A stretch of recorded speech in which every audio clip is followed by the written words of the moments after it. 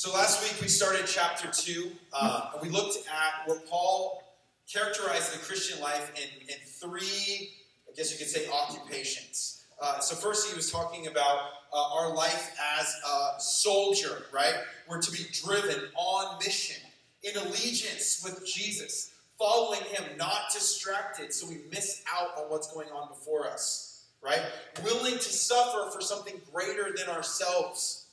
Of course, Paul understands this because he's speaking from a place of suffering. Paul is on death row. We'll get into that a little bit more. But this is his very last letter he's going to write. And so he understands this well. But he's encouraging Timothy, and in doing so, passing that on from Timothy to others, which is the natural progression God wants to see in us, which is we are discipled to disciple, right? We bring this up. We just like you have parents. Then if you have them, children, naturally, you become parents. And then you become grandparents, and that's just, kind of keep on going, right? And so as we're growing in Christ, we are discipled, we are discipling, we're continuing to be discipled, we are continually discipling.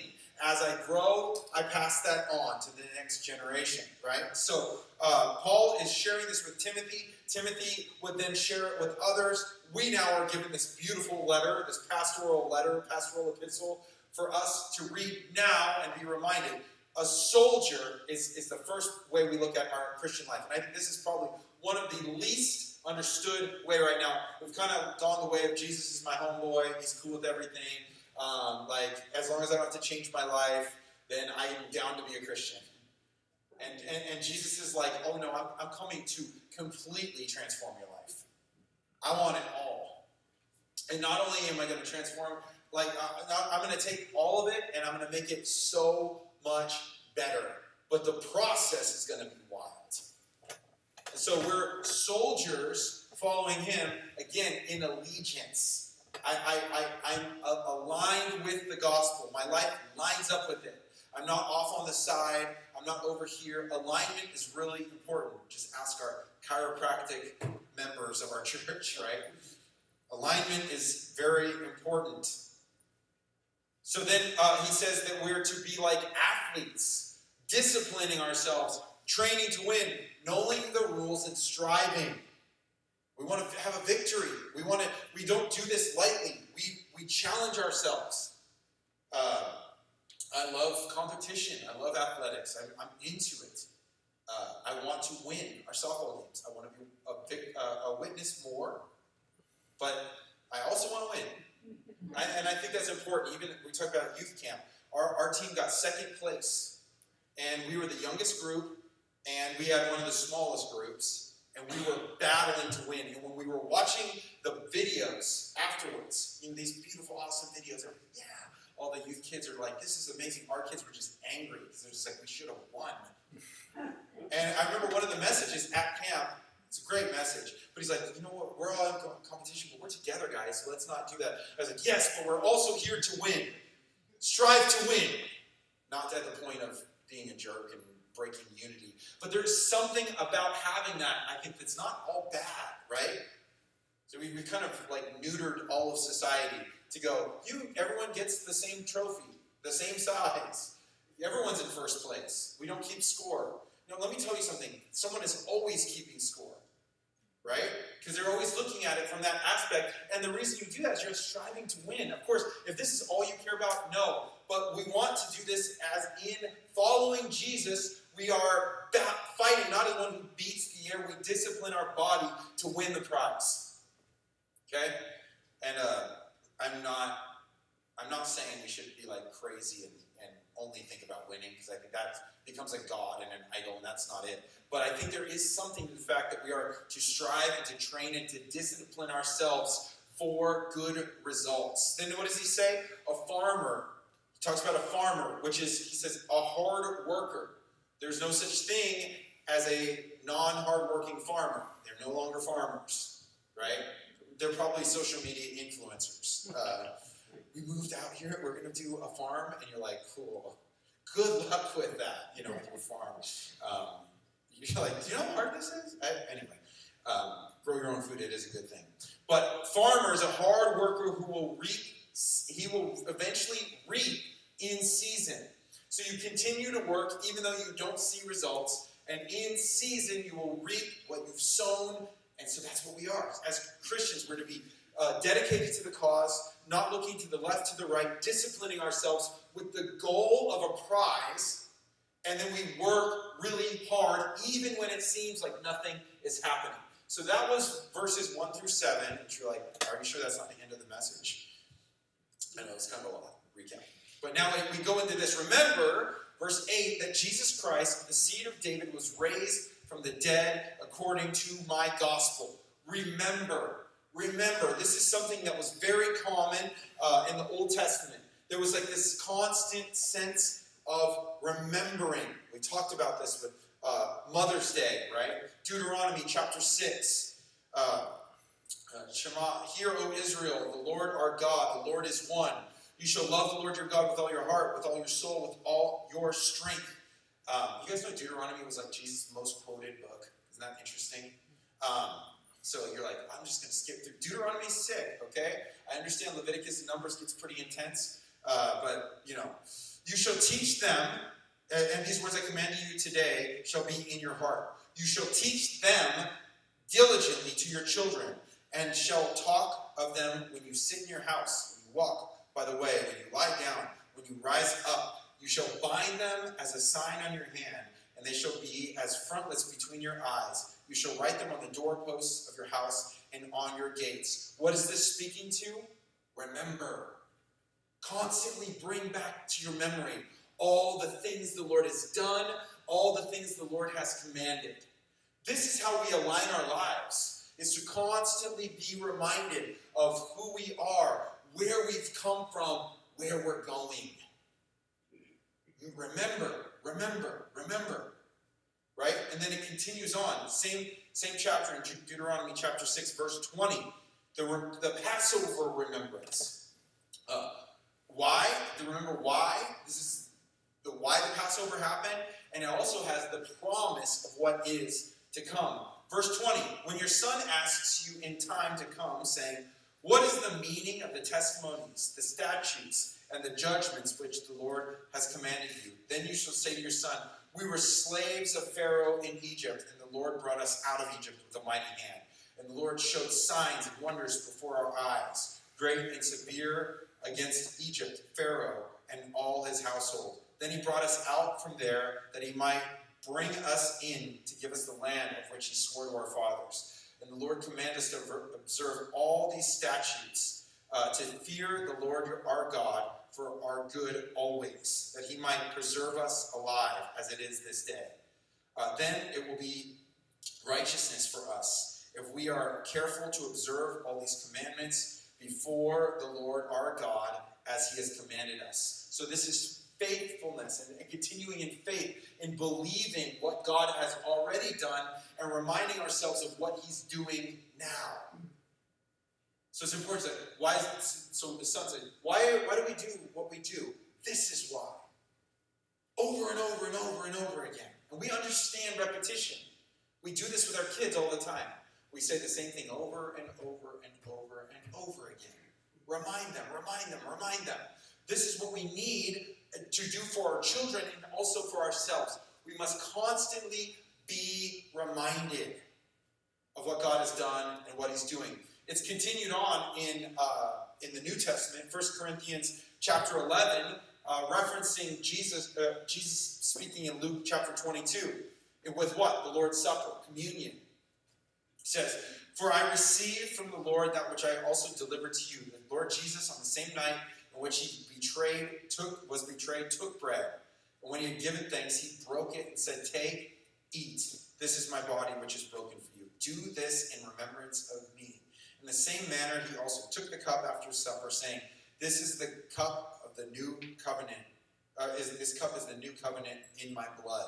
This do as often as you drink it in remembrance of me. For as often as you eat this bread and drink this cup, you proclaim the Lord's death till he comes. So this is something we are now to remember. Do this in remembrance of me. When you eat, you do this to remember. Why? Why do we need to be reminded all the time because we leak and we think that all of a sudden I was saved by the blood of Jesus, but now I'm the solution.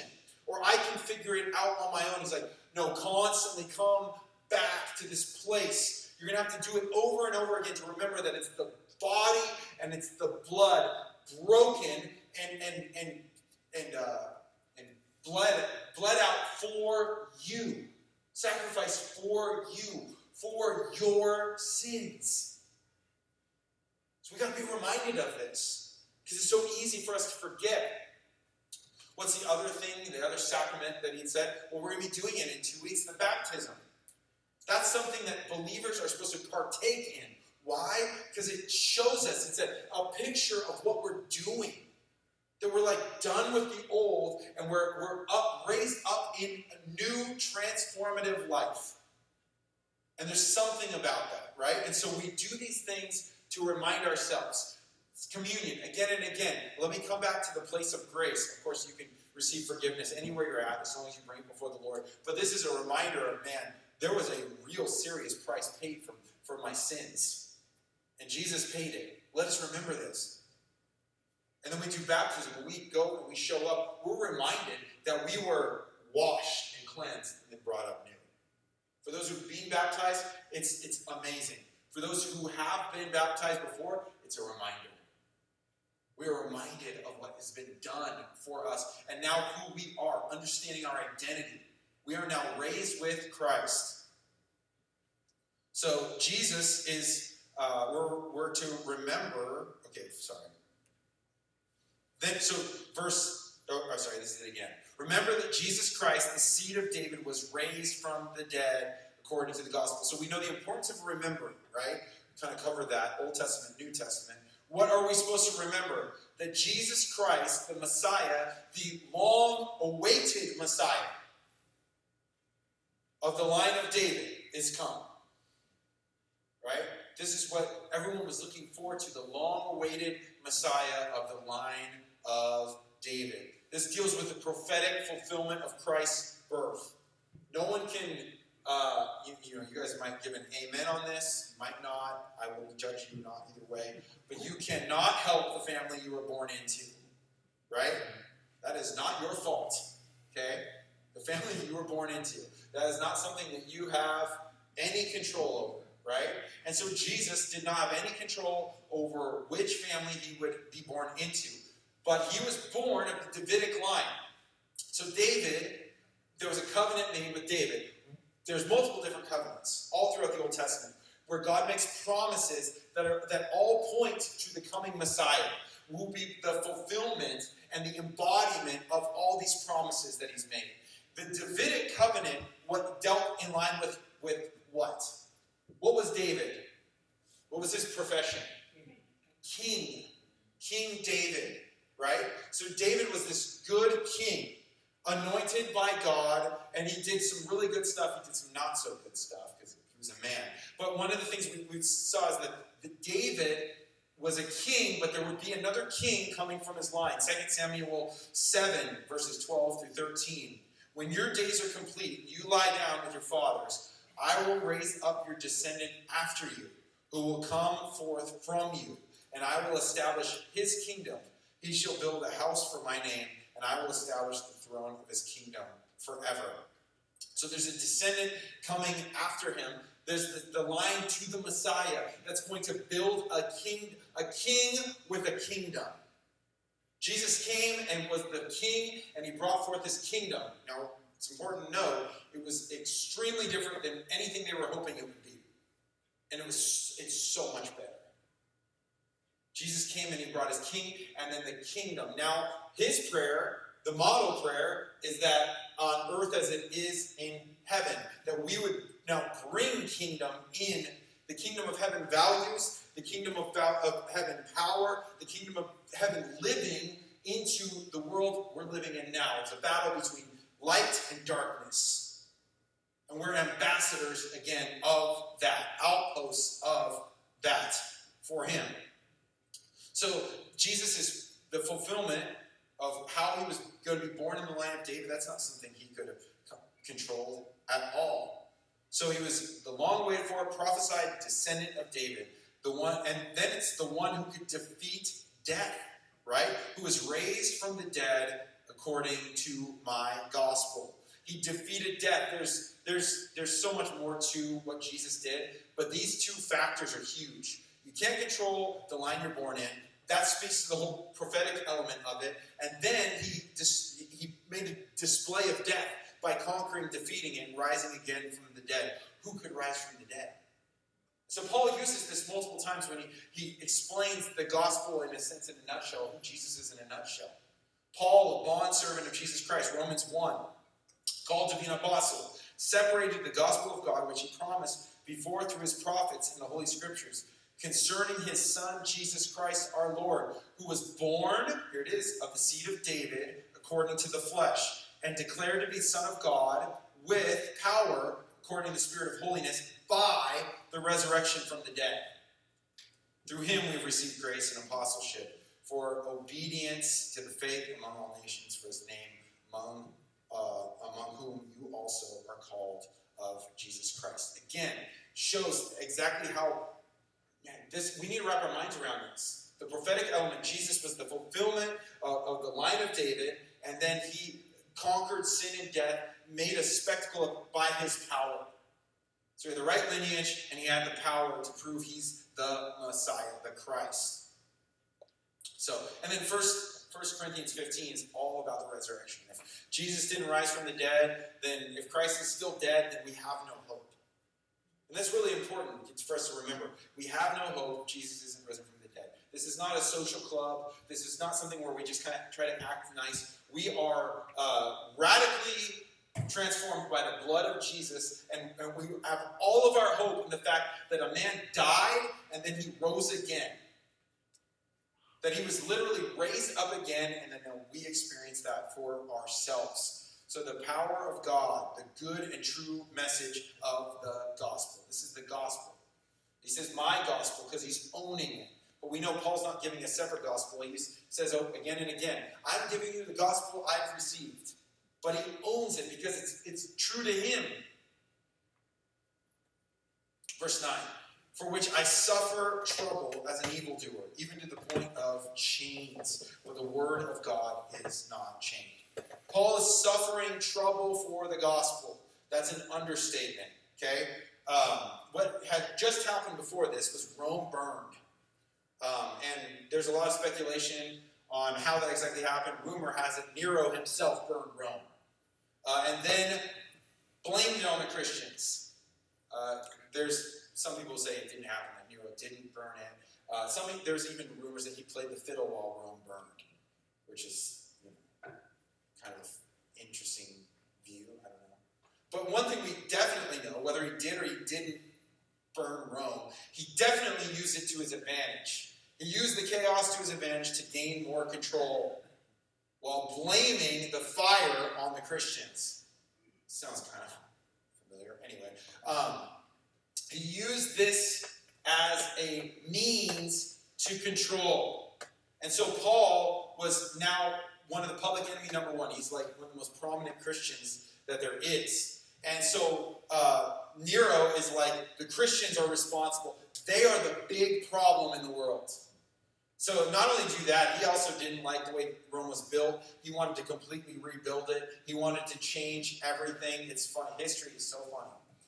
Just like we just keep doing the same stuff. So he burned the whole thing down, or allowed it, or was happy about it, at the very least. And then blamed who he wanted to blame, and then tried to rebuild it in a whole new way. And so Christians were the ones on the block. Paul was suffering like a criminal. Okay? The word evildoer, it's criminal. Like he was looked at like a murderer. I mean, imagine if you're put out as an arsonist, I'm sure people died in that fire. We know that, right? So if you guys did this, and then all it takes is a little bit of mob to, rile it up, and they go after the Christians. But why were they going after the Christians? I'll tell you why. Because there was power in what God was doing, and they were trying to stop it. So they're trying to quench it and squelch it anyway. So Paul was suffering like a criminal for the sake of the gospel. He was in chains again. But we're reminded, and this is the good news, the word of God was not chained. So here's 3 ways the word is not chained or is greater than chains. Number 1, Paul wrote from prison many of the letters we read today. So that the word is not chained. In fact, that Paul's sitting there, he's like, okay, I all of a sudden have a bunch of time on my hands and nowhere to go. So what did he do? He wrote multiple letters, including letters on joy written from prison. Many letters written from jail. So the gospel is, Paul's in chains, but the word is not in chains, right? Second, freedom is not found in our external position, but our heart. So there's people who are more free, who are in prison, than walking around here. So because that's the way we think. We think of everything only in external situations. We think, I'm free because I've got this and I've got that, and I don't have this and I don't have that, and no one's saying this to me and no one's saying that to me. But when we see the biblical picture of freedom is not necessarily where you are, but where your heart is. We can be so enchained and so, bound up by our desires, by our passions, by our lusts. All of these things that literally chain us so much more than being physically chained. And so that's why we have a hard time understanding, Paul, how could people choose to be a bondservant? Why would they choose to put themselves in these positions? How can I follow Jesus? I feel like then I would be not free anymore. You'd be the most free you've ever been because you think freedom is about doing whatever you want, and it's not. That's not freedom. That's being allowed to go into bondage in a sense, right? Jesus wants us to be able to have opportunities, and I think to make our own decisions. I absolutely believe that. I think that's what's so tragic about the whole story of humanity is that there's some that choose Jesus and some that choose to reject Jesus. And that's part of it, right? We know this to be the case. Willingly choose to go against it. But freedom is so much more than our outward appearance, our outward situation that we're in, which is really good news. Because you can be in prison, like I said, physically, where you're in jail or in prison or whatever.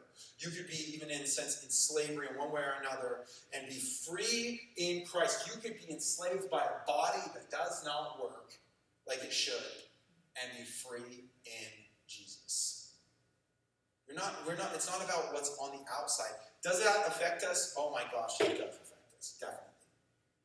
But there's freedom that is still to be found on the inner man, through the inner man. So Paul is enchained, but at the same time, he's free to speak the good news of the gospel because he is not owned. Remember that Acts chapter 4, when Peter and John are being threatened, and they're like, we're just going to follow Jesus. You can try to confront us, you can try to make us whatever, and in doing so, they show their true freedom. I'm not worried about what you're going to do to me. I'm free from the weight, from the world's system, the world's, sway, the world's power, following Jesus. I don't have to worry about what you think about me. That's a big deal too, right? Everybody's so caught up in identity of who we are. What are we? Who are we?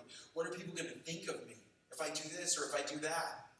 Everyone's had to deal with that. Paul had to deal with that. But to him, he saw Jesus. There was no longer any debate about it. I am now in Christ. And so in that, he becomes free from people's expectations around him that are not godly. It's like, whatever. If you choose to reject, I'm just speaking the truth, the good news of the gospel. So, Paul wrote from prison, so we know that the gospel or the word was not in chains. Freedom is not just found in our external position, but it's our heart. Our heart is enchained by sin. And when we're freer than anybody else around us, no matter how they're living their life. And then the third one is the word, or the logos, namely the message of the gospel, is more powerful than we imagine. So it is not affected by what's going on around us, the actual word of God. So this is what we got to remember as ministers of the gospel, not just me as like a pastor, But all of us, as ministers of the gospel, because that's your call as a disciple of Jesus, is to know him and to make him known to the world. As we not just figure out, how do I make this fit? No, you just give it. The power is already there. With the power of the gospel is so much more powerful than we could imagine. It is not chained. And so even with social pressures, even with all these, people kind of like, we're done, we're post-Christian, we're past all this, we're not doing this anymore, it doesn't change the fact that this is the power of God. So we're not going to be ashamed of the good news of the gospel. It is not enchained. This is the power. This is the real transformation. And I think that's one of Paul's greatest attributes, was his ability to never forget where he came from, which made him able to see the power of the gospel at work in his own life and then in the lives of those around him. He was convinced there was no greater power than what God was doing through the work of the gospel, by giving out the word. Just give people the truth. We can move people by speaking, right? And I think that's part of the job of a pastor, is to be a teacher, also a preacher. You're supposed to be moved by it. I have a hard time, if I were to give a message on something I am not physically moved by, I have a hard time with that. So it's like I have to sit there until I'm like physically moved by it, in a sense, because it means you get it, so there's some passion that forms in it, right? Otherwise it's just like, I don't know, some people said this is good, I don't know. And you're like, cool, I'm so going to do that. It's got to be owned. And how do you own it? By experiencing it for yourself, right? And so that can move people and motivate people. And I think there's a good part about that. But you can never change people. You can't change people. You can bring them to the table, but they've got to eat of it for themselves. And how do we do that? That the Word of God is what really impacts people and drives that point home. So you can get really, really exhausted trying to be all things to all men to the extreme, which I think we're supposed to do to some extent. But at the end of the day, it's the power of the gospel that changes lives.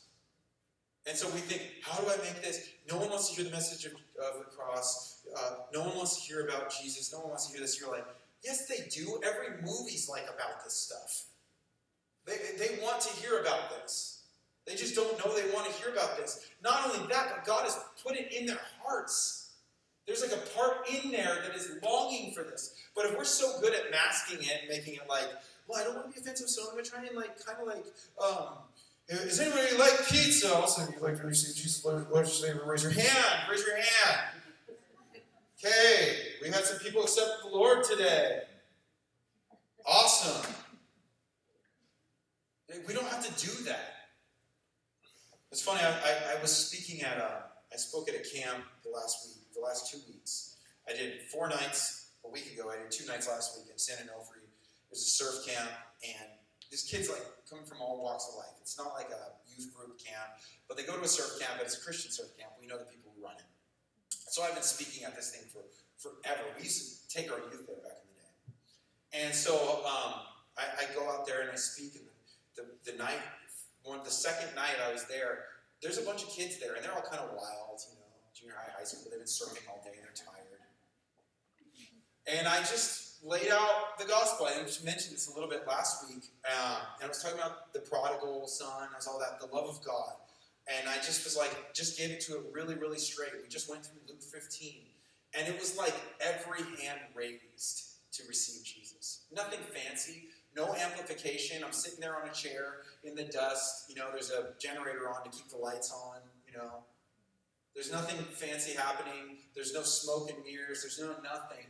But these kids just wanted to receive the good news of the gospel. That's all it took. And I was just like, and I got to be honest, I'm going to give them the story, the love of God, and I'm going to give an opportunity. See what happens. In my mind, we'd already had some kids raise their hand the night before about some other stuff, like they want to make decisions, whatever. And I was like, I don't know if anyone's going to raise their hand. It was like everyone raised their hand. All their eyes were closed too, so it wasn't like, he's doing it, me too, It was like, it was amazing. And then I literally felt the transformation of these kids as the week went on. And that's just the gospel. That's nothing you did. Like, you get no credit for that. You just, except for the fact that you brought to them what you're supposed to bring to them. And I think that's just the good, amazing news of the gospel. The gospel is not chained, it is powerful. I read in a commentary, I thought this was really interesting. It was out of I think it was a magazine piece from this ministry group called Co-Mission. And it's a story about happened in Russia. Okay, in the 1930s, Stalin ordered a purge of all Bibles and all believers. In Stavropol, Russia, this order was carried out with a vengeance. Thousands of Bibles were confiscated, and multitudes of believers were sent to the gulags, where many died for being enemies of the state. After the fall of communism, the missionary organization Co-Mission sent a team to Stavropol. The city's history was not known to them at the time. When the team experienced difficulty getting Bibles shipped from Moscow, someone mentioned a warehouse outside of town where confiscated Bibles had been stored since Stalin's day. After prayer, one member got up the courage to go to the warehouse and ask the officials if the Bibles were still there. They were. They then asked if the Bibles could be removed and distributed again to the people of Stavropol. The answer was yes. A truck was obtained and several Russian people helped load the Bibles. One of the helpers was a young man, a skeptical, hostile, agnostic collegian who had come only for the day's wage. As they were loading Bibles, the young man disappeared. They found him in a corner of the warehouse weeping. He had slipped away, hoping to quietly take a Bible for himself. What he found shook him to the core. Inside the page of the Bible he picked up had the handwritten signature of his own grandmother. It had been her personal Bible. He had stolen the Bible, the very Bible that had belonged to his grandmother, a woman persecuted for her faith all her life. His grandmother had no doubt prayed for him and for her city. The Word of God is not chained. God is not chained. So that's the thing. So this is where we got to be really, really careful, because we see things around us that seem so out of control, and we think, I must get everything in control. That is not your job. You are not strong enough. You are not big enough. But there is one who can do that and can use it for his glory. And we look back at so many times in our life where things were out of control, and we saw God was actually working in the midst of all of it. So we keep our eyes on Jesus, and we keep on doing what we need to do, like the farmer. We keep planting, we keep sowing seeds, we keep watering seeds, we keep doing the hard work even without seeing results. The Word of God is not chained. And so that's why we just go through the Bible. Like, that's it. That's the Calvary Chapel thing, right? Straight through the Word. And as we do that, it's amazing. I'm always so... First of all, it's exhausting to come up with like a topical message every week, personally. Like every time I'm like, we'll do a topical series on this. I'm like, I do not like doing this. Like sometimes it's really good, and there's nothing wrong with people. There's some great topical messages that can be a real blessing out there. And I think there's definitely points to it. But going straight through the Bible is saying, submitting to the Word of God, saying, I trust that what you have to say is for us today. That I don't have to manipulate it. They don't have to monitor it. So that's why when we run into a rough section. By the way, there's been multiple weeks where I'm like, I'm going to skip this one. I don't know what to do with this right now. Especially, it's less like when it's controversial, because I'm like kind of okay with that. But it's like when it's like, I don't even know what to do with this. And there's something about battling with the scripture all week. And then I swear those are some of the very best weeks I have. Where it's like, oh, this was better than I thought. I couldn't see it before, but now I can. The Word of God. We're going to get into this more. He's going to tell Timothy just how highly he thinks of the Word of God. It's not chained. So have no fear, by the way. The Word of God is not chained. God is on, it's like Aslan's on the move, right? My English to the wardrobe. I love that, right? God is moving, and we're there for that, okay? Therefore, I endure all things for the sake of the elect, that they also may obtain the salvation which is in Christ Jesus with eternal glory. Suffering is worth it for the joy of seeing people receive salvation. That's what Paul's saying. He's like, I endure these things for the sake of the elect. And that's the idea of a soldier. Like, I will put myself through pain to save many. I will put my life on it. And who does that sound like? You know what Christian means? Christ follower? Sounds like Jesus. Take up your cross and follow me. We have opportunities daily to take up our cross and to follow Jesus. And I, for one, will be the first to say, I don't do it enough. Just like, I can't do it. I don't want to. But we're called to endure all these things for the sake of the elect, for those who will be saved. Right? The word elect kind of gets a little crazy because you go, wait, elect? So God, whatever. I'm a firm believer. This is one of my professors would say, Calminian. Yes. Is election in the Bible? Yes. Is free will in the Bible? Yes. Calminian. Okay? So everyone cannot like you. Or like you at the same time. I don't know. Call you non-committal. But the idea of the elect is that those who are set, God knows who they are. He knows who each person is that's going to receive salvation. And to me, the way this sounds, it means like there's something out there for us, go get it. I've talked before, I like gold mining shows, like, Gold Rush, all these shows. And they said, money's in the ground, go get it, It's all there, you just got to go get it and go find it. The person who said that lost all of his money because he couldn't find it. It was one of the early seasons. But it's like, there's like a thing where you go, they'll do this, especially do these test holes, and they'll go, there's good gold here, now you've got to do all the hard work to go get it. And that's like our role. There is people, there's blessings that God has waiting for us. There's a calling he has waiting for us. And there's people he has waiting for us to reach. We just got to go get them. Walk it out. Be part of that. Now, is this us doing it? No, but it's us being faithful and disciplined to the call before us. Watching God be the one to do it. So he wants to use us in partnership with him, which was always the plan from the beginning, to work in partnership with God. So, verse 11, this is a faithful saying, for if we die with him, we shall also live with him. Dead to the old man, again, baptism, new life to come. This is the promise of the gospel. The gospel is not broken. If we don't see this, it's our side of the equation that's messed up. Like, the gospel is not broken. The message is not broken. The promises are not void. We die with him, we live with him. We are now new in Jesus, right? Galatians 2:20, for I have been crucified with Christ. It is no longer I who live, but Christ lives in me. In the life which I now live in the flesh, I live by faith in the Son of God who loved me and gave himself for me. I have been crucified with Christ. It is no longer I live, Christ lives in me.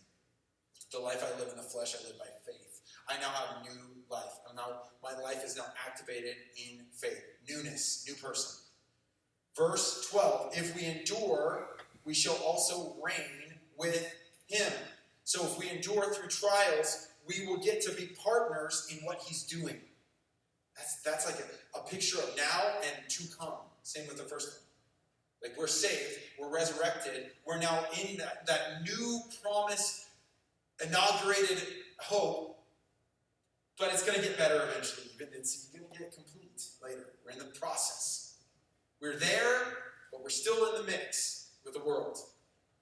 So how do we do it? We reign with him through enduring trials.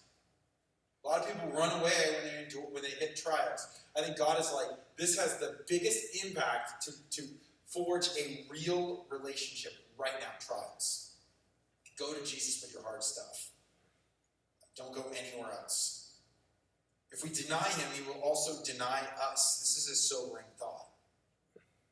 And so we got to be thinking about that. How am I choosing my own over his? Like, when we go our own way, he allows that. Right?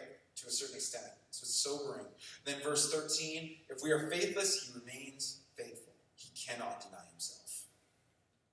This is the rock we are founded on. He can't deny himself.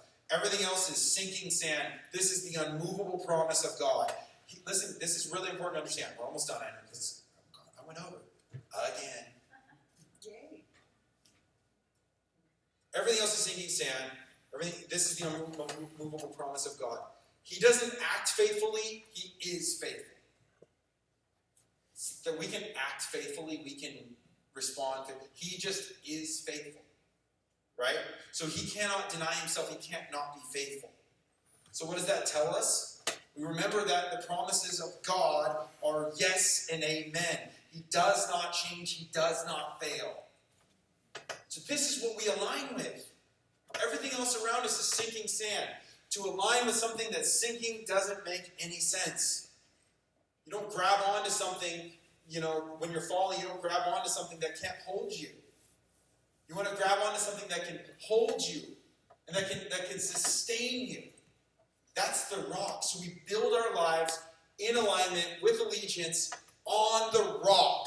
And when the storms come, which they will, and the rain beats down, we will stand because we've been founded on him, the one who's faithful. He will hold us. He will keep us. He will not lose us. He's not going to lose his grip on us. He's got us.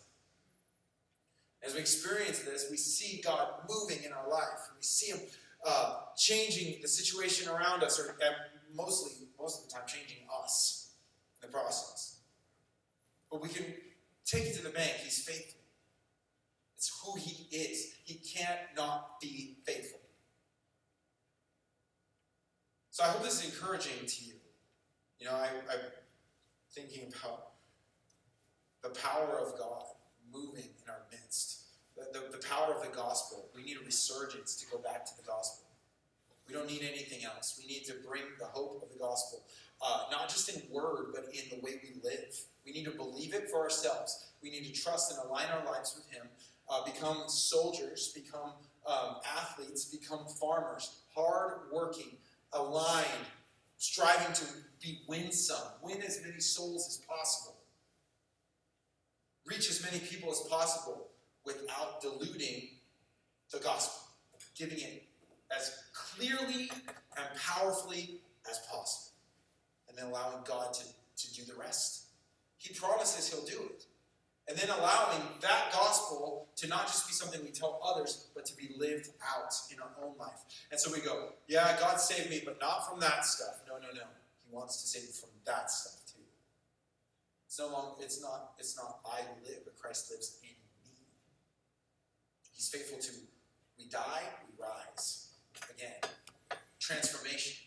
Radical transformation in our own lives will lead to radical transformation to lives around us.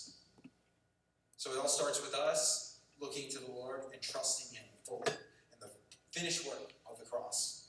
That Jesus died, rose again, according to scriptures, and that he's now ascended into heaven, and that we get to just become his partners and share this with the world. Let's pray.